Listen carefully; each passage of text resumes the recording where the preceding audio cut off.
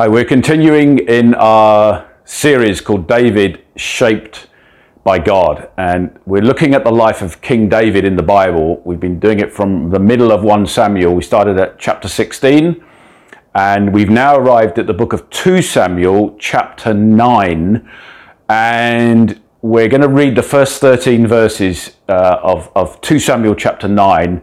And then I will start to unpack this and say, how does this story from thousands of years ago relate and shape our lives today in the 21st century? So let me read 2 Samuel chapter 9, starting at verse 1. It says this, "And David said, 'Is there still anyone left of the house of Saul, that I may show him kindness for Jonathan's sake?' Now, there was a servant of the house of Saul, whose name was Ziba, and they called him to David. And the king said to him, 'Are you Ziba?' And he said, 'I am your servant.' And the king said, 'Is there not still someone of the house of Saul, that I may show the kindness of God to him?' Ziba said to the king, 'There is still a son of Jonathan. He is crippled in his feet.' The king said to him, 'Where is he?' And Ziba said to the king, 'He's in the house of Machir, the son of Amiel, at Lo-debar.' Then King David sent and brought him from the house of Machir, the son of Amiel, at Lo-debar. And Mephibosheth, the son of Jonathan, son of Saul, came to David and fell on his face and paid homage. And David said, 'Mephibosheth.' And he answered, 'Behold, I am your servant.' And David said to him, 'Do not fear, for I will show you kindness for the sake of your father Jonathan. And I will restore to you all the land of Saul your father, and you shall eat at my table always.' And he paid homage and said, 'What is your servant that you should show regard for such a dead dog as I?'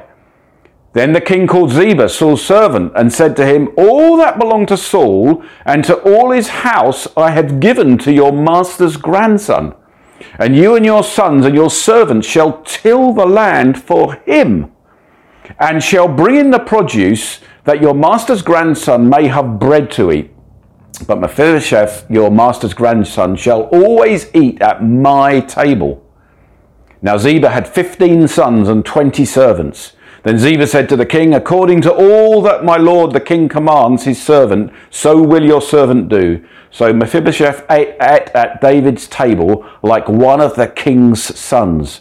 And Mephibosheth had a young son whose name was Micah, and all who lived in Ziba's house became Mephibosheth's servants. So Mephibosheth lived in Jerusalem, for he ate always at the king's table. Now he was lame in both feet." And what we read here is quite a dramatic and emotional story.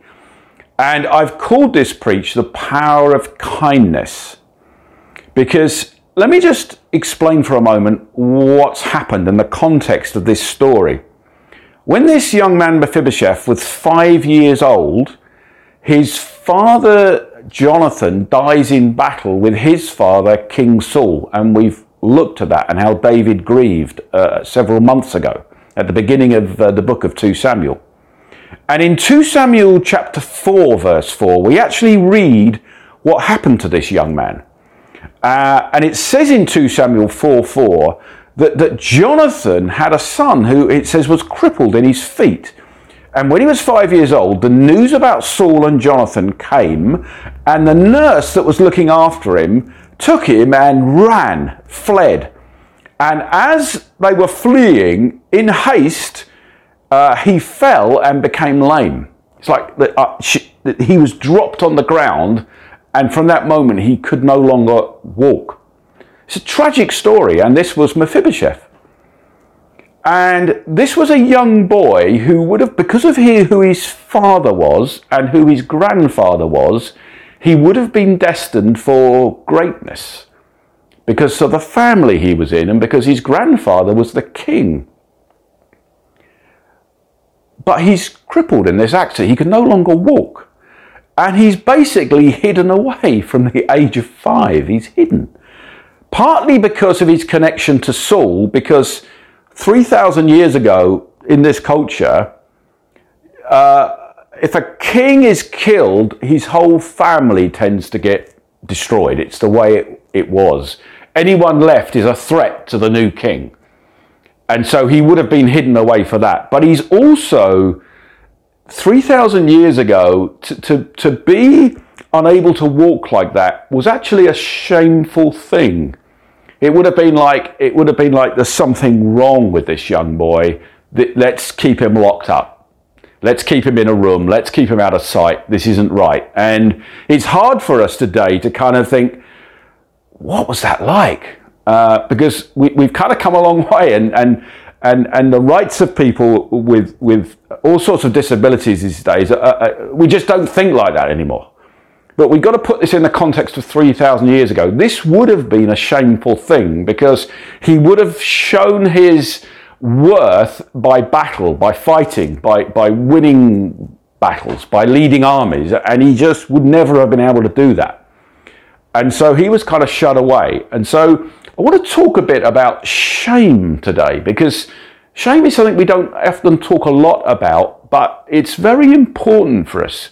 So I want to talk about the power of shame. I want to talk about how I see David's response here, showing a signpost to King Jesus. And I want to ask us a question to finish with. So the first thing I want to talk about today, under this heading of the power of kindness, I'm calling it, is the power of shame. The power of shame. And shame is both an ancient and, I believe, a modern problem. So our culture tends to talk a bit more about guilt, which I see as horizontal. So guilt is more of a sense of I've done something wrong and I've got to answer for it. And it's an internal sense of there's something wrong here that I've got to pay for. Whereas I would say shame is more vertical. So shame is more about what are other people going to think of me? How do I fit? And there are what I would call shame and honor cultures very much in the Middle East today. We tend to be more of a guilt culture, but I think that social media and our dependence on it is making us more aware of shame. Do I fit in this culture? What do other people think of me? And that tends to be the front that we put onto others, because we can feel a sense of shame. Now, shame can come from something that we've done, or something that's been done to us, that we think if anyone finds out about this, they're going to think terrible things about me. This is just so embarrassing. I might not fit anymore. People might just shun me. And that's what shame can do. Shame can lock us in secrecy. It can also, though, be a sense of, rather than just something specific, it can be a general sense of I'm just not good enough. I just don't fit. If people knew the real me, I'd get rejected. Or we can think, I'm going to get found out one day. If people really knew what I thought, if people really knew what I struggled with, if people really knew this stuff, I'm going to get rejected. I'm going to get thought worse of. I'm not going to fit. And we can carry around these things. I read recently just a sense of someone who, this is kind of a description of someone feeling shame. And it's more about who they are than anything else. And let me just read it to you. It says this, I often feel like a failure. With this failure comes feelings of deep embarrassment. In my head, people are jeering and laughing at me. What a mess, I'm assuming they're thinking. How do I even show my face in public? On days like this, I am doubtful anyone will take me as I am with all my twisted, ugly failings. And we can think, no, actually, people live like this. People live in a world that no one else is let into, with all their sense of insecurity, their sense of, I'm a failure. If people really knew me, they'd reject me. This is what shame can do for us. It's powerful. It can cause people to live a life of isolation in terms of what's really happening in their lives, what their emotions really are, what they really think about themselves. See, let's consider this passage. We'll actually just look at 3 of these verses with the time we've got. 2 Samuel 9 verse 6, as Mephibosheth, the son of Jonathan, son of David, came to Saul, and he fell on his face and paid homage. And David said, Mephibosheth. And he answered him, behold, I'm your servant. You see, it's easy to flick past this and really not understand what's happening. I think Mephibosheth was terrified. He has no idea what's going to happen here. He hasn't seen David for years. He doesn't know what's happening. He's been hidden away. This is the new king. He's part of the old family. I could be killed. What's going to happen to me? What's going to happen? I don't think he knows what is going on here. It actually says, David, it says later on, has to tell him not to be fearful. He's trembling. He falls on the ground. See, he could be thinking, I've been found out. Literally, physically, I've been found out. I've been hidden away in this place. And now I've been found by the new king, and I'm part of the old family, and what is going to happen? I think he's probably scared. What about us? You see, we can be afraid of being found out. We can be afraid of appearing shallow, unqualified, not making the grade. I'd be found out. See, shame is part of being the children of Adam. God created this world perfectly, as a perfect paradise with perfect people. We messed it up. And the first thing that happened was Adam and Eve are covering themselves up. They're feeling shame before a perfect God. And we're born with this. We carry it with us. And we can feel like we're not welcome. And we can bring it into our Christian lives. We're just not welcome. We don't measure up.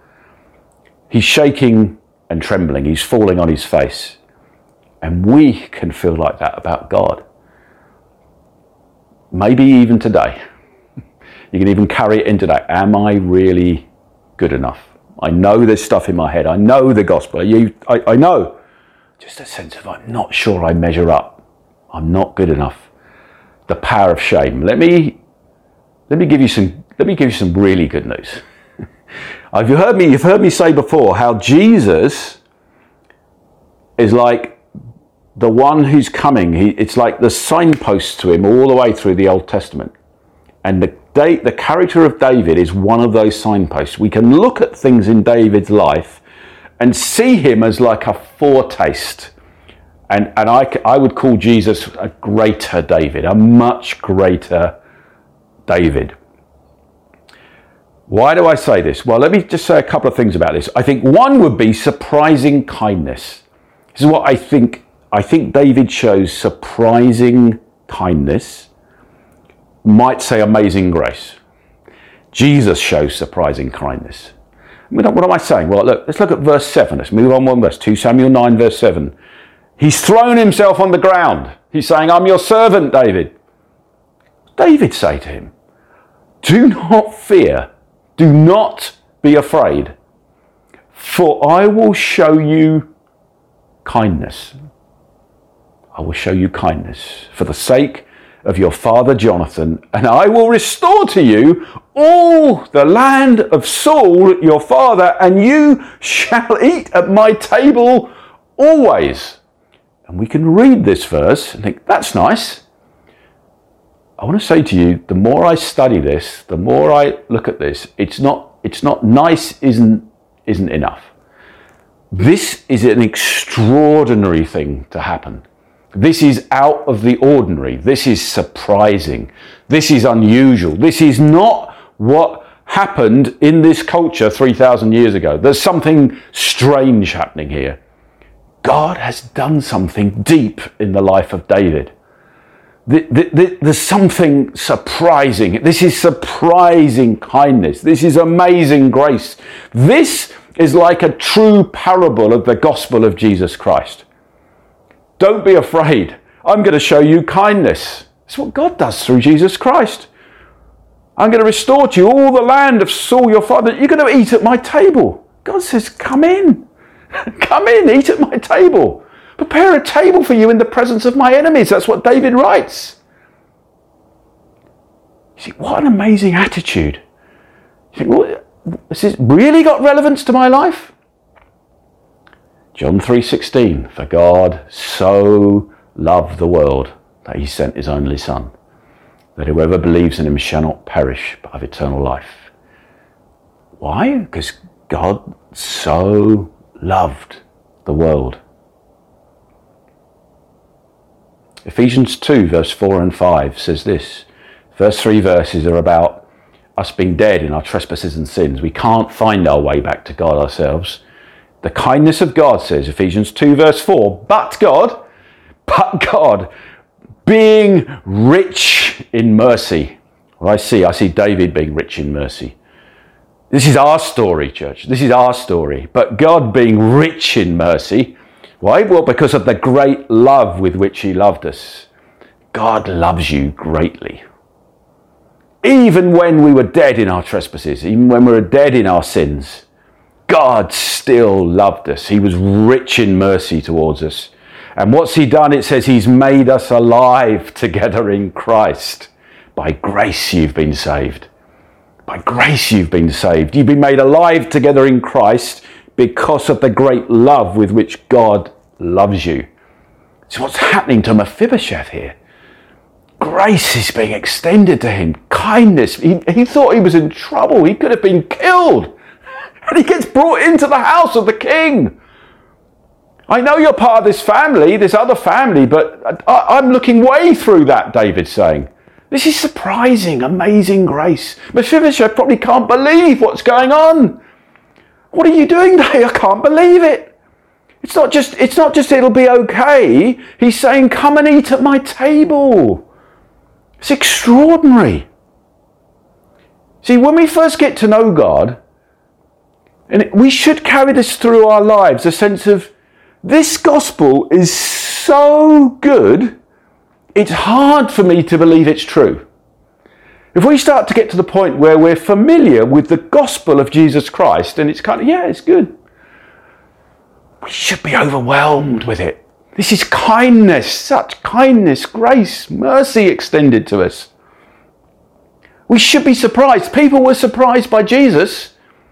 The woman tries to get close to Jesus, who's been bleeding many years, just touches the end of his cloak. She's healed. Totally surprised. She's never expecting that. Just touch his cloak. You see children trying to come to Jesus, and the disciples are going, go away, you naughty children. You're a menace, go away. And Jesus says, stop it. Let the children come to me. The disciples are going, what? See, a woman who pours ointment over Jesus, and the disciples are going, that's distasteful, stop it. Jesus goes, people are going to talk about what she's done. It's amazing. Jesus is Jesus prays and he says, Father, forgive them on the cross. They don't know what they're doing. Surprising mercy. Being crucified, they don't know what they're doing. Forgive them, Father. Jesus is full of surprises. The gospel should keep surprising us. Can this really be true? Mephibosheth, not expecting kindness. He's from the house of Saul. What amazing kindness is shown. Jesus shows kindness. What about faithfulness? David's made a promise to Jonathan to look after his family. So what happened? We looked at it several months ago in 1 Samuel. They say to each other, they're kind of weeping and crying, knowing they might not see each other again, and they make this promise. Will you extend kindness and generosity to the families, our families that will go after us? So they say yes. And this is David following through on a promise he made. It's faithfulness he's demonstrating here. He didn't have to do this, but he's made a promise. He's going to follow through. Jesus, faithful to the covenant promises of his Father. Not my will be done, but yours, Jesus says. Struggles through in the garden at Gethsemane. Not my will be done, but yours. If there's no other way, I'm going to follow through. I'm going to do it. Jesus, totally, utterly faithful. I want to say to you, you follow a faithful God. The faithfulness of God. Things don't always work out the way we think they're going to work out, but that does not count against God's faithfulness. 1%. No way. You serve a faithful God. For the sake of his son, Jesus Christ, God is still looking for Mephibosheths in Ottawa today. The ones who are kind of scared, the ones who are thinking, what's going to happen to me? The ones who are hidden away, the ones who maybe feel shame in their lives. God's saying, you're the ones I'm bringing to my table. Come to my table, come right in. Let me finish with a question. We've looked at the power of shame. We've looked at how Jesus is the greater David. Surprising kindness, faithfulness. Let me finish with a question. Will we receive this abounding goodness and generosity? Like this land he's given Mephibosheth. Come to my table. Be in my wider family. Have servants. How does Mephibosheth react to this? Next verse, 2 Samuel 9 verse 8. And he paid homage and said, what is your servant that you should show regard for a dead dog such as I? I think he's struggling to receive it. Who am I? I'm a dead dog. I'm the lowest. I'm nothing. What are you doing, David? You see, God can be so good to you to give you a hope and a future and deal with your past and change things in your life and pour blessing on you, place you in his family, and we can still struggle to accept it. We can still feel like inside I'm a bit of a dead dog. I'm rubbish. I don't measure up. God, I can't really come to you with confidence. God, I can't be confident with those around me. If they really knew, it's going to go wrong. We can be like Mephibosheth here.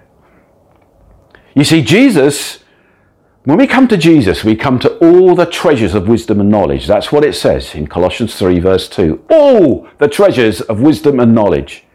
The unsearchable riches of Christ, it says in Ephesians. But even so, we can still be saying, I'm not really any use. I'm not good enough. And God's saying to you, receive Jesus and you receive his perfect life. And I'm giving you a full inheritance. You're coming into my family. You're now a child of God. You've got inheritance to everything. You're adopted into my family. You're a son and a daughter. I don't see you like you see yourself anymore.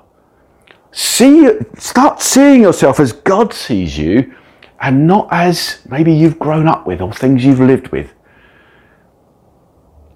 You can be tiring to be like this. You can feel like no one understands. See, David, I think, did understand when Mephibosheth did this, because David said this to Saul when Saul was hunting him. He confronted him. He said, Saul, why are you coming after a dead dog like me? And he can hear Mephibosheth say it and think, I know what that feels like. Does Jesus understand us? I think he does. Jesus knows what it's like to be like us. He's walked a dusty earth. He's been tempted in every way as we are, yet he's without sin. He's kind of walked in our shoes. He's walked in our infirmities, our shame, our weakness. He's felt pressure. He's felt temptation. He's felt mockery. He's felt physical attack. He's even been picked last behind criminals. He knows what it's like. He knows what it's like, but he's risen, he's conquered death, he's taken our shame at the cross. Hebrews 12:2 says, because of the joy awaiting him, he endured the cross, disregarding its shame. Cross is a shameful thing. He's fought through it. He's taken our shame at the cross. Now he offers this overflowing, abounding goodness. Let's be good at receiving it. Let's be good. Let's not let what we really think about ourselves.